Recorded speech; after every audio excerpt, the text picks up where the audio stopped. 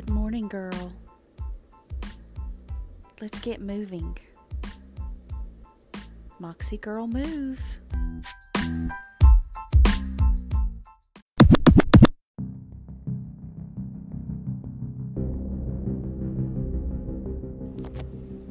Y'all, I am so excited about this message for you all. I just want to thank God for His Word and I want to thank God for His Holy Spirit because that is how I'm able to do this for you all. And I think you're going to like this one. The title of today's message is Canceled. What is cancel culture? I mean, I thought I knew, or I think I know, but I wasn't really sure, so I Googled it. And this is what I found. Cancel culture, or call-out culture, is a modern form of ostracism in which someone is thrust out of social or professional circles, whether it be online, on social media, or in person. Those subject to this ostracism are said to have been canceled. And that comes from Wikipedia. All right, so I was like, okay, I want to look a little bit deeper into the word cancel. And this is the definition of cancel. Number 1, decide or announce that a planned event will not take place. In other words, he was forced to cancel his visit. Similar words to cancel are call off, abandon, scrap, drop, postpone. Number 2, and this deals with circumstances. It's when you neutralize or negate the force or effect of another. An example, the electric fields may cancel each other out. You know, the enemy, the devil, the one who hates you and wants to cancel out everything that God has given you. The enemy wakes up every morning with one goal in mind. And I like to imagine him in my head, like waking up and stretching and, because he's not as powerful as God. He needs rest. So he's waking up, he's stretching, and he's like, oh, who can I destroy today? He wants to destroy any hope you have in God and His Word, the living Word, Jesus. He wants nothing more than to make you think this situation you're in is hopeless. So he feeds that fear in your mind and constantly asks you, did God really say, or did God really mean you? He's always done this, and he always will. Why? Because it's effective. It works if you let it.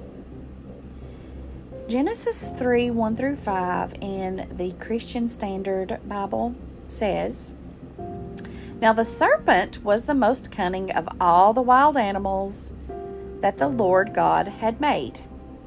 He said to the woman, did God really say you can't eat from any tree in the garden? The woman said to the serpent, we may eat the fruit from the trees in the garden, but about the fruit of the tree in the middle of the garden, God said, you must not eat it or touch it, or you will die. No, you will certainly not die, the serpent said to the woman. In fact, God knows that when you eat it, your eyes will be opened and you will be like God, knowing good and evil. And we know what happens. We know that they eat it and their eyes are opened. What a sneaky snake he is, y'all. Now, I don't want to get into why the snake was even there or things that are just going to confuse everybody. The snake was there. He was always there. He's always going to be there, causing you to question. I mean, we've had movies for years that have given us this false idea of what the devil is. I mean, don't get me wrong, he does possess people, and it's ugly, and he makes them do nasty, vile things. But Eve wasn't afraid of him. She didn't go running from him. In the movies, they run from the evil clowns and the serial killers. Eve didn't. She was comfortable enough to talk to him. He'd probably been there for a while, and she was used to him. Oh, Lordy, sis, that opens up something. Are you used to him being somewhere in your mind, filling you with false and twisted information, making you question, or even giving you excuses as to why you should accept a diagnosis or a situation? Like we say, well, the cancer isn't that bad, or some bad things happen for a purpose. There's a voice in our heads persuading us to make friends with things that have no right to be in our lives, our bodies, or on our health record. There is a voice in our heads that is pushing us to accept what we think we can't change. And if that voice is louder than God's word, it will win. Now here comes the good part. Let's flip the narrative, okay? What has our God canceled? Woo! This is a good one. I love it. I like this one better, don't you? Let's just talk about it for a second. What has he canceled? Sin, sickness, death, hell, the grave, chains, addiction, misery, slavery, and I could go on and on and on and on. Anything you're facing that's terrible, he canceled it. It's no wonder the enemy wants us focusing on the things we think we can't change. The remedy for everything you're facing is God's word, Jesus Christ. It's so simple. The promise is so obvious that we forget it. It's like it's snatched away from us. Instead, we say this cancer can't possibly be healed by God's word. We believe the lies. We question if God really said he would do it for us. We say, will God really do it for me? And I have the answer. Yes. Remember, Jesus left the 99 to go after the one. Okay? His healing, his salvation, his deliverance, all that he promised, all his blood bought for us. He did it for the one. He did it for you. You are the one. Get that in your head. That is how important you are. God has churches filled with people that love him, but he still wants that one that doesn't know him yet. How many times have I told you the flesh and the devil work together? And don't be scared by that, okay? Don't think you're evil. Because when Adam and Eve listened to the wrong voice and they ate of that tree, our nature became like the enemy's. So that is how his questions are so effective. The flesh we carry around is sinful in nature. It lusts. It thinks bad things. Its intentions are sinful. Its plans, its desires. And that is how the enemy uses the flesh. The flesh is used by the enemy. The flesh is so used to the enemy's desires that it doesn't question it. Oh, but Jesus, oh, how my heart sings. Jesus changed everything. That nature that you're so used to, he put his nature in you. Jesus put his nature in you. The cross, all that he suffered, and the resurrection, That was for you. He bought a new nature for you. And that is who you are now. Okay? You know, the same free will that Eve had that stole our place with God in the garden is the same free will that allows you to choose Jesus. It allows us to choose what we will believe. Our free will allows us to say, nope, not today, Satan. I'm not believing the lie anymore. We have the power through Jesus Christ to choose a new nature, a new life, a new name, and the truth. But, and this is a big but, you have to know what the truth is. What does the word say about sickness?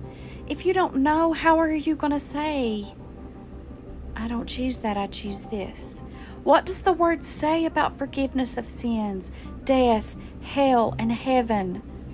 If you don't know, how are you going to answer better than Eve did? Girl, know what your Savior said. Know what His Word promised and is still promising you. The Word isn't past tense, girl. Jesus is still alive. And the Word is living. It's for you today. So, here's the truth about cancel culture. God canceled everything that Adam and Eve bought for us in the garden. Yes, they bought that nature. They ate of the fruit, they bought it. Your sin is canceled. Your sickness, canceled.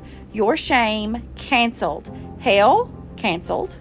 Chains, bondage, addiction, misery, despair, and everything like the devil, canceled.